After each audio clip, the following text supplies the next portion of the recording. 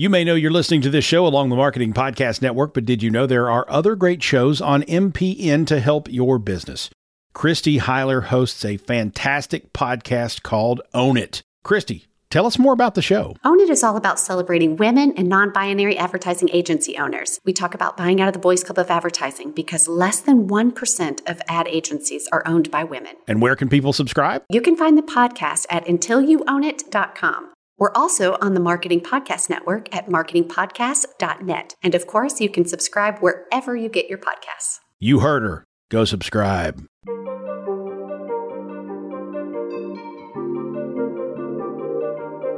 Hey everyone, you are listening to another episode of the All Things Private Practice podcast. I'm your host, Patrick Casal, coming today from Asheville, joined by another Asheville legend, practice builder and LCSW, Allison Puryear, owner of Abundance Practice Building. And we are going to talk about her journey and some of the rocky parts of kind of creating all of the cool stuff that you see all over social media, especially for those of you who are thinking about starting your private practices. So Allison, I'm really happy to have you and thank you so much for making the time. Yeah, thanks so much for having me. You know, it's always fun to talk with an actual buddy. So it's good. It's interesting, to be here in Asheville and kind of look at it in a way of like having a therapist mecca, so to speak. We have so many private practice clinicians. It feels like every day on the Asheville area counseling page, I see like 9 new names pop up and they're like, I'm in private practice now. I'm here. And I'm like, oh shit, this is cool. And it's also, it's interesting because I don't think it's the norm for a lot of regions too. You have experience creating, quote unquote, so to speak, kind of like an empire in Seattle and in Asheville. And you talk about like your journey through both of those places. Do you want to talk about kind of how you've got to where you are today and what that's looked like along the way? Sure. Well, I'll say I started my very first private practice in Georgia. I was working for the University of Georgia for their counseling and psychiatric services. And I had this like part-time, I would really now I would call it a hobby practice because I didn't really know, I knew what I was doing clinically, but I didn't know anything about what I was doing business-wise. I didn't have like a business bank account. I didn't have like my tax stuff organized in a way that made any sense, that kind of stuff. But I did that for 5 years of having a part-time practice that it was easy to keep it full because Athens, Georgia is a fairly small place. Shout out to all my friends there. It's a fairly small place. And I knew a lot of people from my work, I did undergrad there. I moved away. I came back for grad school. Then I worked for the university. So I just knew a lot of people. So I did that for a really long time, partly because I knew we were going to be moving across the country or we would be moving, period. And I didn't want to like go whole hog with private practice right before we moved. This was way before virtual was like a thing anybody talked about. So then we moved to Seattle for my husband to go to school. And I guess we could say I was a little overconfident. So this is where we start getting real rocky, aside from just like working 50, 60 hours a week in Georgia, which is not fun. But it started getting really rocky when we first moved to Seattle. And I think this is the experience I project onto most of my students when I first meet them. I'm like, oh, you were probably like sitting in your living room crying and like snot's dripping into your mouth because you're like, can't keep it together anymore. Like you've been trying so hard. So I project a lot. That's me. I acknowledge it. But in Seattle, I had networked while my husband was interviewing for school. And so I had networked with somebody who was like, oh, you're going to be full in 3 months. It's going to be so easy. Like, you're such a go-getter. It's going to be smooth sailing for you. And so I thought she was right. But it was not smooth sailing. It was really rough. And I hadn't factored in moving across the country where I knew no one. My husband his program was like 80 hours a week. So there was no way that we were hanging out too much. So as this extroverted, outgoing people person, I was like dwindling. And then I felt unsuccessful, which is just the worst feeling for me. That's what causes the most panic. So I ended up busting my butt and I didn't realize that I was planting seeds all along the way. I just thought it was failing. So that's one thing I want everybody to hear is like, things don't happen immediately. Like you don't network with somebody and the next day they send you referrals. I think that's literally never happened to me. And I've been doing this for a long time, but you develop an actual relationship with somebody and you trust one another and you like one another. When somebody calls them that's a great fit for you, they send them your way, but that doesn't happen the next day. It just doesn't. So I just kept doing everything I could to try to be successful. I got a part-time job in retail because I was like, well, I got to make some money. My husband can't work right now. And we were running through our savings really quickly because as you can imagine, Seattle's a lot more expensive than a college town in Georgia. It's stressful. then it just took off. It was one of those, when it rains, it pours. I was full, I think around somewhere between 4 and 6 months. I was like full and trusting it and feeling pretty good really about like, oh, this is what I hoped for. There was a lot of crying. And I think that, and a lot of self-doubt and a lot of, I'm never going to make it. I'm inherently flawed in some way. There's, all my stuff. That's the joy of early private practice. It brings up all your stuff. It does bring up a lot of insecurity and a lot of imposter syndrome and a lot of harsh criticism too. And you're so right about it doesn't happen immediately or overnight, right? Like you build these relationships and it's more of a long-term investment, not a short-term investment. And the reality is you go out for coffee, you meet someone for lunch, you hit it off, you connect, you're going to refer to one another, but that doesn't mean it's going to happen tomorrow, in a week, in a month. It just has to be the right fit for the client too. And I see so often people give up in that process, right? Where you're describing the sadness, the tears, the snot dripping down your nose, people are in that headspace and are like, yeah, fuck this. I'm done. I can't do this. I'm going to go to something else. And what do you kind of attribute that to? That tenacity to just keep going and just pushing through, especially during a cross-country move with your husband being in school. How do you kind of keep yourself going? What was going through your head? What was always in my head is failure's not an option. I think it's funny. I don't know how to play a single sport, but I have an internal football coach inside me. I think people think because I'm bubbly and sweet, they assume that my internal voice is oh, Allison, great job. I'm so proud of you. But my internal voice is more you got this, go for it.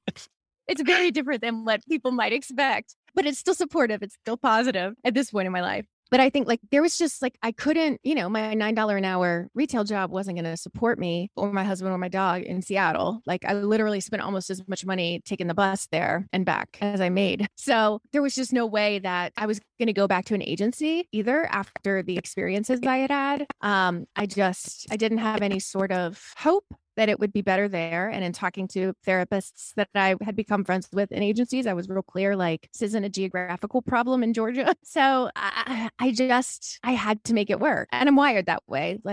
I've tried to make all sorts of things work that shouldn't have been made to work, admittedly. It's a strength, but it also really bites me sometimes. But this was one thing that I just was dogged about. Yeah. So there was that internal drive to just say, this has to be successful. I'm going to just embrace how challenging this feels right now. And I'm sure it was challenging personally and professionally to just be in a new place and a new city and, going from college town, Georgia to Seattle, major city. It's a big shift. Mm-hmm. And, I think that had to bring up a lot of shit too in the interim. So you get this practice going. It's 4 to 6 months. So a couple months after this other person told you you'd be full and you're thriving and you're okay, I've got this shit down. I'm networking. I've got referrals coming in. Does there ever come a place where it's okay, now what's next? Because I'm wired that way. And I felt when I conquered private practice, then it was kind of now what? I'm kind of bored of this and I want to move on to the next thing. Yeah, I call that business board. I ended up serving on some boards of directors. I, was also, it was an interesting life. I had all sorts of fun. I was going to happy hour with my friends and I had a big social life in a way that I really enjoyed. So I think that itch to do something new hadn't really started. But then we needed to move back to the Southeast. My mother-in-law was sick. And so we needed to to take care of her. My husband was done with school. And so we moved down here and I was well, I'll start another job or I'll start another private practice because there's I'm completely unemployable at this point. I am not going to follow a dumb rule for the sake of it being a rule, despite being a rule follower. So I go, I start my practice here. It starts faster than it did in Seattle. I bring up at a networking event for therapists that I love helping people start their private practice. It just flies out of my mouth. It's not what I was planning to say because I was planning, me. Patrick and I, by the way, are complete opposites in 40 different ways. One of which is the planning versus the spontaneity. So yeah, I was planning about talking about eating disorder therapy and blah, blah, blah. But instead I talked about helping therapists start private practice because I'd been doing that for all my friends all over the country. Because I was oh, this is a different world. Therapy is so cool. Work is so cool. And you can actually make real money. And and I want to share this with all of you, right? Yeah. Yeah. I'm a proselytizer about private practice. So I literally bullied several friends into private practice. Did I have any regrets? None. Probably not. None whatsoever. Yeah, I don't know anybody who went into private practice with like a plan who had regrets. So I had like all these people come up and say, "Hey, you mentioned that. Like, can I get your number or can I get your email?" And that's essentially how Abundance Practice Building was born. It was local initially for a while, and it was initially called Abundance Asheville because we live in this fairly woo-woo town, and like I really do believe that there are more clients than any therapists in any town could handle if we just know how to speak to them in a way that makes it seem like something they want to do. And I had felt in a lot of different communities this scarcity and this competition between therapists. And I didn't want that.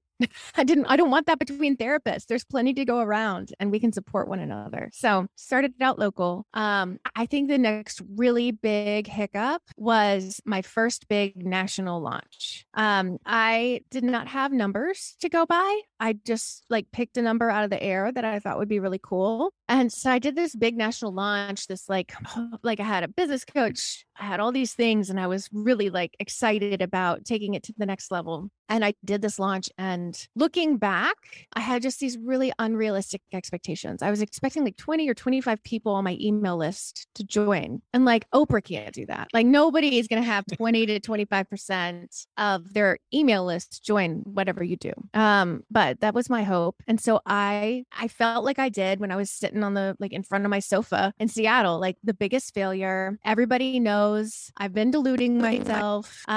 Just a lot of tears. Jane Carter, our common friend, like she bore the brunt of a lot of my tears. And so I really thought I'd failed. And for anybody out there trying to do a launch in that way, like usually it's between like 3 and on the good, like 3 to 5% is what most people convert from like a non-webinar launch, like just like a launch. And I converted 6%. Like it was freaking awesome. But I was sitting there thinking I had failed and I was an idiot and I had risked my family's financial well-being. And I should have just stayed in private practice and not embarrassed myself, essentially. It was really tough. And I almost gave up, but I had all these people who signed up. So like I needed to still do the thing that they bought. And I just loved doing it so much that it reinvigorated me, even though like I started out that first day internally feeling like a total sham who is talking to people about marketing and apparently can't market. Like, hi, I'm a total imposter. To like really getting into knowing like, I know what I'm doing. I know what I'm doing with therapists building their practice. It feels amazing. And that kept me afloat in a time when I really felt like an idiot. If you're in private practice like me and you don't know what the hell you're doing when you start out, you probably don't know that you should be having a HIPAA compliant phone system. A lot of us use Google Voice. A lot of us use our regular old phone number. Some of us even go and get a second line at our cell phone carrier. None of those are recommended. I learned that the hard way. HIPAA compliant phone systems are really important in private practices. You want to protect your client information. You want to protect yourself. I've been using Spruce Health for almost 4 years now. I don't ever represent services that I don't believe in because I believe that's my reputation as well. Spruce Health is just a wonderful resource for private practice clinicians, group practices, medical practices. It's a wonderful resource to be able to have HIPAA compliant phone, text, fax, and telehealth. The faxing is wonderful to have. The telehealth quality is fantastic. You can schedule send messages. You can save auto responses. You can even charge clients via Stripe. It's really easy. They're a wonderful little company out in San Francisco. Their customer service is fantastic. Staff have the mission of not only making it easier on us as practice owners, but easy on the clients and making sure that their communication is protected. You can use a code that we've created called podcast20, and you can get 20% off your entire first year. Go to sprucehealth.com. I highly recommend it.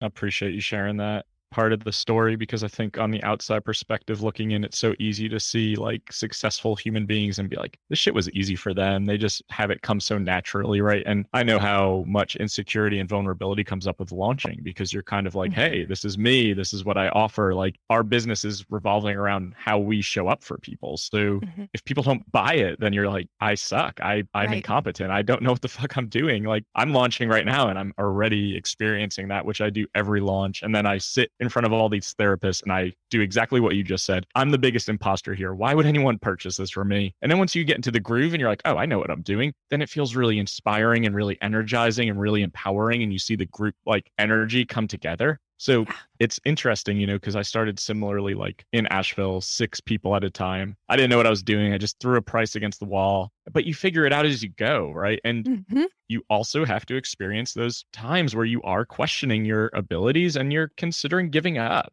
I think that makes successful entrepreneurs successful, though, in a lot of ways, is like experiencing it. I want to give up, and then either pivoting and shifting and changing and evolving, or continuing to work through that fearfulness and that anxiety to get to that other side. So you have 25 people on your newsletter, you get 6%, you do this first launch, then what? Then what did I do? I just started growing from there, really. I think I got the confidence of, okay, well, that launch sucked and I never want to launch again. And I probably have to anyway. And now I have more realistic expectations. And in the end, that launch was great. Everybody who signed up was freaking amazing. I really enjoy everything I'm teaching. I really love kind of getting in people's shit a little bit in the businessy way. It's so fun. And I just kind of was invigorated by it. And I also had a full practice at this time. I should mention that too. I was still seeing 25 clients a week, which was entirely too much for the amount of work I was doing. And so I was pregnant at some point during this and was like, okay, well, I'm going to slow down after I have this baby. I'm just going to run to the finish line, refer a lot of my clients to other people when I go on maternity leave, dedicate actual time to this other business. Because I was doing things where I'd see a consulting client, and then a therapy client, then a consulting client, and then a therapy client. And my poor brain was like, how deep are we going on feelings here? Am I strategizing with this person? No. And so it was just it was messy. It was a lot of task shifting. And so to be able to devote, I went down to 1 or 2 days at that point of therapy work, and the rest were all abundance, plus a newborn and a toddler and all that. So a lot of roles. But ultimately, I was having a really good time. I really enjoyed what I was doing and seeing the difference. And once I gave myself some time and space to do that thing I loved, the outcomes will always matter to me because that's how I'm wired. I wish they mattered less. I'm working on it. You're at 3 on the Enneagram, I imagine. Yeah. Yes, I am.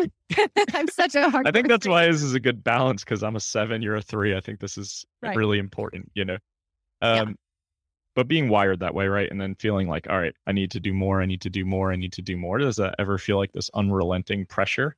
It feels more like an adventure. I like that. Yeah. I think most of the time it feels like an adventure because now I've learned how to set realistic expectations. I think it felt like pressure when my expectations were not realistic. And I remember that first launch, I was like, wow, I'm going to make enough money on this launch to put a down payment on a house. Did not happen. And then I literally was I had told my husband, we're going to have a down payment by the end of that week, and then I had to be I'm really sorry, babe. I let us down. And he's like, you didn't, babe, you didn't let us down. It's fine. But if there's the possibility of putting pressure on myself, I'll do it. And then I have to just take it off. I'm not good at not putting it on, but I've gotten good at recognizing that's just me doing it. I don't have to hold on to it. Right. Yeah, I'm sure that really help ground too, and give yourself permission to say, okay, I put this here, but it doesn't have to be as heavy, and I can take a step back with more clarity and more intention too. So the realization of okay, my launches were successful. I'm going to continue to do this thing because I'm really enjoying it. It's really invigorating. And isn't that the interesting part of it? I imagine when you started your private practice in Georgia and then Seattle, it was really invigorating and really exciting. And it was new and there was that enjoyment in working in the business. And then you start to realize you're transitioning to a different role. You're still helping therapists. You're still helping the field, but as a different role and a different type of, it's more mentorship and guidance now, right? And did you ever experience feelings along the way? I'm experiencing this all the time. I cut my caseload from 35, way too many, to 5 right now. Because I was doing 35, doing launches, like you said, changing hats all the time. And it's just, my brain couldn't sort it out. And I almost felt this guilt and shame of am I abandoning the profession? I worked so hard to get my master's and my license, but now I'm transitioning all of my clients out to really focus more on podcasting and coaching and consulting. Did you experience any of that at all? Yeah. I mean, I still have a very small caseload, just because I love these clients that I have. Yeah. I'm not taking on anyone new. But I love everyone listen to that. Don't send Allison clients. Do not send. I mean, I've got a group practice, so you can send me. I'll just give them to somebody else that I trust. But it's I really love therapy, and I like being able to stay in it so that I remember what it's like to sit across from someone who feels like their life's falling apart. I never want to lose sight of that. I feel like that's something that we get to see as therapists that helps keep things in perspective for us as human beings. And I just love it. But it stopped making sense to do so much of it, just both with my energy level, with money, with all of that. But I honestly don't know if I'll ever retire from therapy. I don't know. Yeah. Partly like because that. of what you're saying of like, it would feel like I lost a part of my identity or a part of myself, but also it's just really amazing work. Yeah.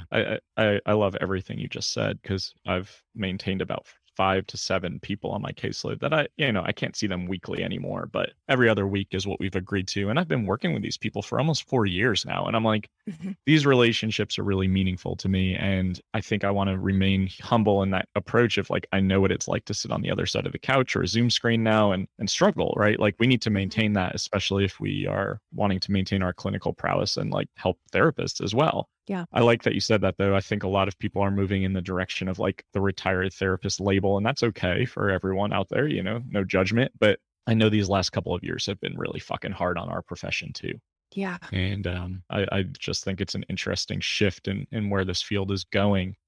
It's really cool to see the evolution, though, because like myself, I imagine you didn't leave grad school and anticipate like having the successful podcast and coaching business and having like worldwide recognition and acclaim. Did you ever foresee any of that coming to fruition?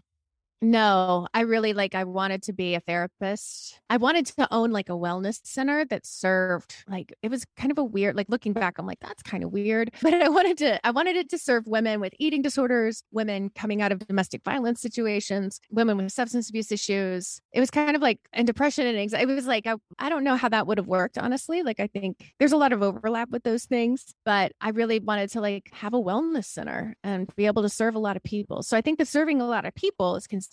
But yeah, I always thought business, honestly, I thought business people were assholes. I thought they only cared about money and that you could only be successful in business if you were doing something shady. Yeah. So I'm glad to see that's not the case. That's a really great thing. But I really spent most of my life thinking business people were assholes who had totally different values. Associated with sleaziness and always get the car salesman-y vibe, right? Of this is how business works. You kind of run people over. But I think your messaging has always been pretty consistent about not only your business name, but the philosophy behind it of we can all be successful, right?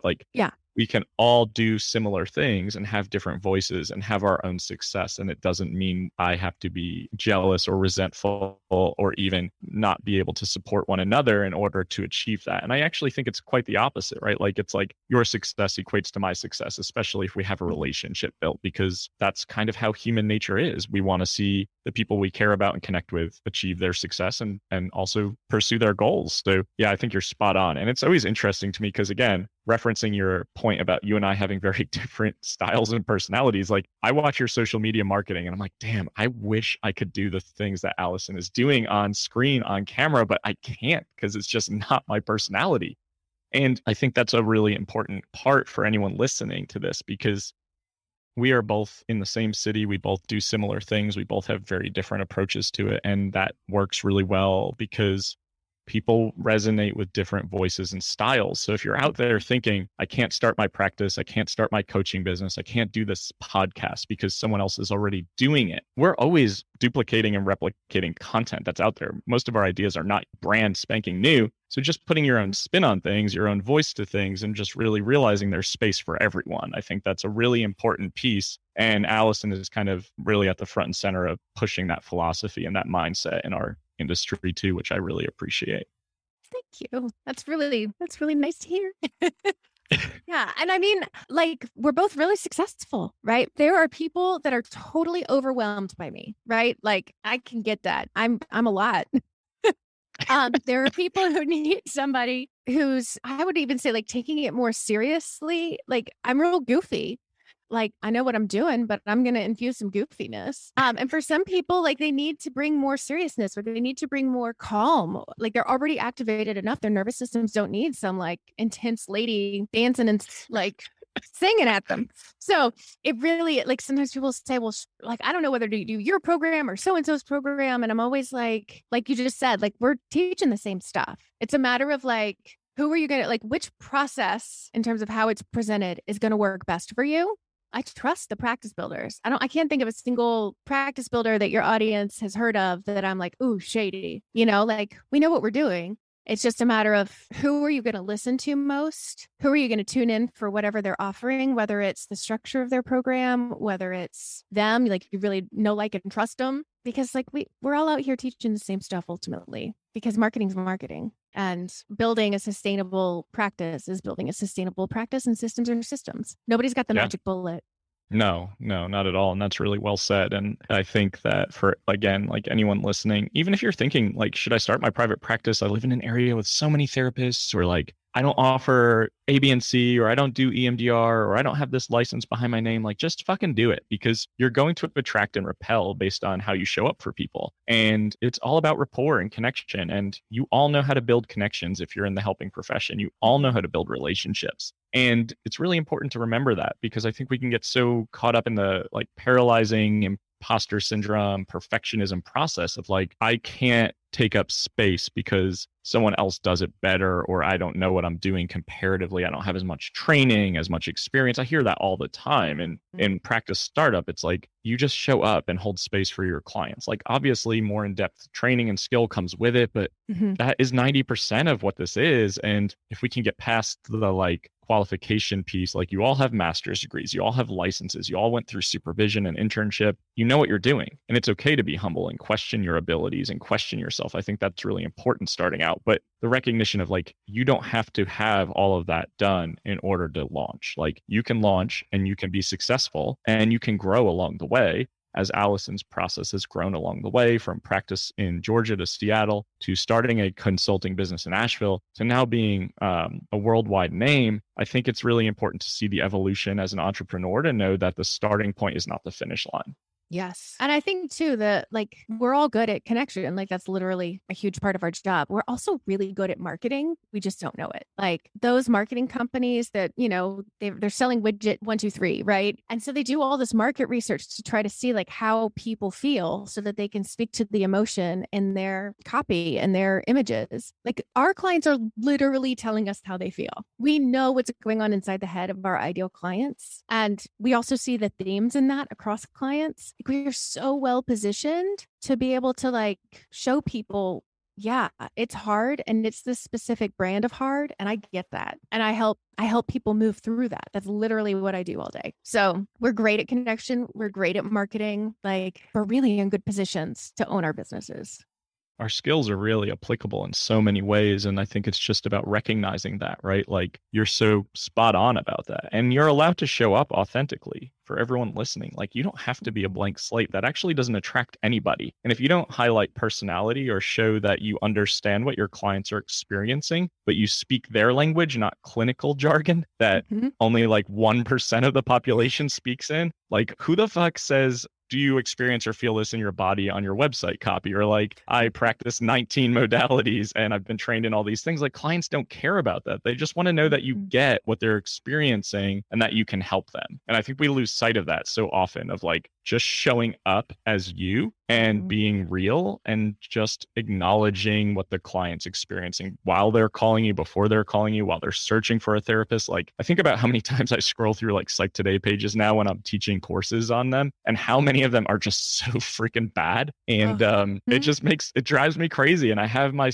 coaching clients read them out loud and I'm like, would you call this person? And 99.9% of the time it's like, no, absolutely not. I would not call this person. So you're so right. Like good marketing, good copywriting, knowing what you bring to the table is really important too, because I think we discount that in this profession as if like all we're doing is listening. And it's like, yeah, but we're trained to listen therapeutically. It's very different than just lending an ear at a bar or like at a barber shop. And I find a lot of therapists are friends with therapists as like their primary social group. And so we also forget that we know and understand emotion and behavior at a level that the average person doesn't, because that's what we studied, right? So like we can be like, well, everybody knows like imposter syndrome just happens when you're trying something new and hard and that it'll go away. No, not everybody knows that. Just you know that.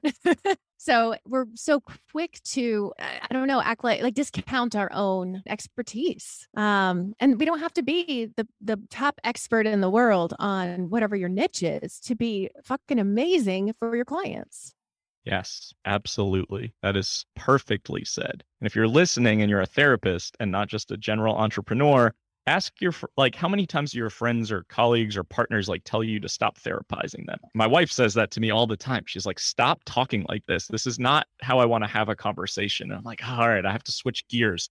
But more importantly, I even think of the basic term anxiety and how many times in my clinical setting, I've like been like, oh man, I think you really are experiencing major anxiety. And then the client says like, I don't have that. But if you describe what it's like to experience it, and you break it down like in normal layman terms, then it's like, oh yeah, I have all of those things. I definitely like struggle with A, B, and C. And it's just like, wow, that is such a mindset shift from speaking a certain way, realizing that 99% of the population doesn't talk that way. And I think we lose sight of that. And I think community mental health and grad school programs really kind of beat that into our heads of like, this is how we have to show up. This is how we have to move through the world. This is what you can't do. This is what you can do. And I'm like, I'm just kind of sick of that shit because I don't think that lends itself to being successful as a small business owner or practice owner at all. Agreed. Wholeheartedly. Yeah. I want you to just, if you're open to it, just like talking about how you've kind of transformed into this force in the industry. Because I think when people ask about private practice startup, private practice coaching, what's been really helpful, your name and your business comes up all the time. And starting out in Georgia, crying in Seattle, questioning yourself back in Asheville, to now where you've got this massive audience, this amazing podcast, this incredible Facebook group, like you have such a big presence. I'm just wondering about the transition, between the Asheville startup to like now.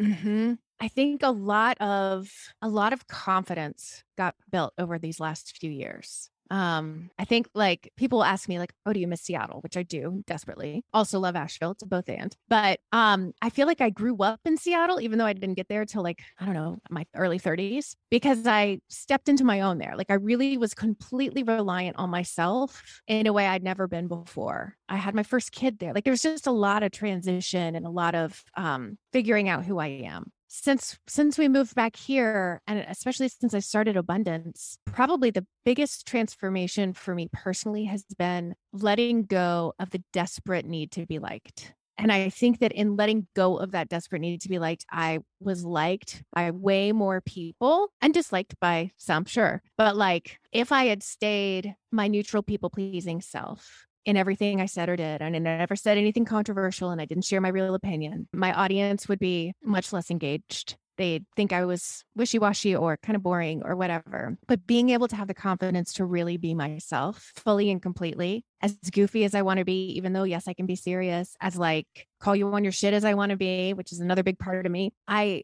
feel like the personal transformation overshadows even like the great business success. Like I feel like my business grew me up, So yeah, confidence and exploring and a lot of pain and a lot of tears. Like I want to be really clear, like from the outside, I'm sure it looks like I'm just having a great time all the damn time, but I'm not. I'm not having a great time all the time. A lot of it, yes, but not all of it. It's really important to take everything Allison just said in, that personal development and growth often leads to professional development and growth and vice versa. And once you can let go of the, I'm so concerned about image or like how people perceive me, and I can really step into who I am, people are going to be attracted to that. Because a lot of people can see through the people pleasing. Like I just show up and I don't like waver from the middle in terms of how I approach things in general. And it makes a big difference, I think. And I know I've realized that with what I do. And I want also for all of you to take it in that it isn't always glamorous. I mean, for those of us who have created audiences and followings, there's a lot of pain that goes into creating those audiences and followings too, and a lot of heartache and a lot of questioning and self-doubt. And the good thing is there is always a pivot point. There's always like, okay, this didn't work, but how do I adapt it so it does? Like my practice building started because pre-COVID, I wanted to start a travel coaching business. I still don't even really know what that means, but helping helpers like step away, experience culture, travel more, actually like step out of their comfort zones and deal with the emotional side of travel, which I still really want to do. But then COVID hit and I was like, well, I'm really good at helping people build their private practices. Like you, I was helping people in Asheville for like coffees and lunches. And I was like, oof, could this be a business? And self-doubt creeps in, right? And I'm like, well, Allison's here. Do I really want to create a business in Asheville? Like who's going to hire me? And I think working through a lot of our own insecurities and fearfulness and anxiety like really helps propel us. But then we also need to have the resolve to work through the really hard, shitty, difficult, painful moments of being an entrepreneur, because there are a lot of those, and a lot of people just don't see that. And I hope that everyone can kind of embrace that, because it is a big part of the journey, but working through it is also extremely transformational and powerful and so fulfilling, because you can create endlessly and you can do the things that you want to do. And starting out, you may not have that clarity or that foresight, and that's okay. Because if you just want to leave your community mental health job, then that is a good first step. And seeing where that goes from there. And I will never go back. And that just can never be the mentality again. So yeah, I feel very grateful to be sitting here with you and to have become friends and colleagues. And just, I don't think I ever foresaw this, a couple of years ago. And if I hadn't just taken that first step, we wouldn't be sitting here. Yeah. And I love that you did. I love that there are more people out there helping therapists have what makes this sustainable, because this career is not something that we can do till retirement in the way that we've been doing it. It's too fucking hard, this job. And yeah. And I think 9 to 5, punch your clock, like be here when you don't need to be here. All the rules that don't make sense, the micromanaging, like that was never going to work for me. And you do deserve to retire and make money and help people simultaneously. And you can do all of those things. And it is just about putting one foot in front of the other and embracing the risk, and also recognizing and giving yourself permission to fail and make mistakes, because those things are going to happen, and just learning from them instead of letting them defeat you, saying, I'm going to go back to my agency job. Don't let that be your mentality. I think that, like Allison said before, something that really stood out to me was I wasn't going to let this fail. I was going to make this become a successful business. And we do need that perspective and that mentality if we're going into this and we want to create our own pathway in our own way. Absolutely. Allison, I really appreciate you coming on and making the time. And please just tell the audience where they can find more of you and how they can access your services too. Sure. AbundancePracticeBuilding.com is a lot of letters, but the best way. We've got lots of freebies on there, as well as some paid offerings. Cool. And she's being humble and not mentioning her podcast, but Abundance Practice Building Podcast. Yeah. Yeah, that one too. That one too. Over there, since you already like podcasts, come join us there too. Right. Exactly.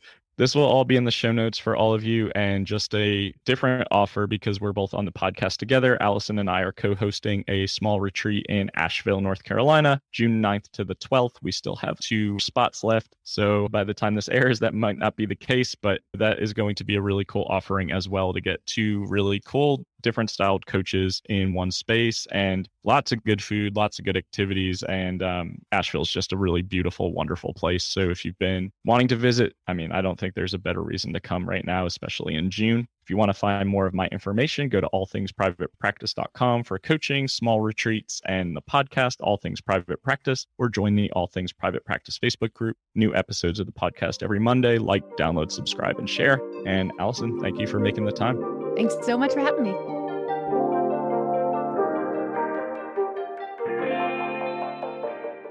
This podcast is heard along the Marketing Podcast Network. For more great marketing podcasts, visit marketingpodcasts.net.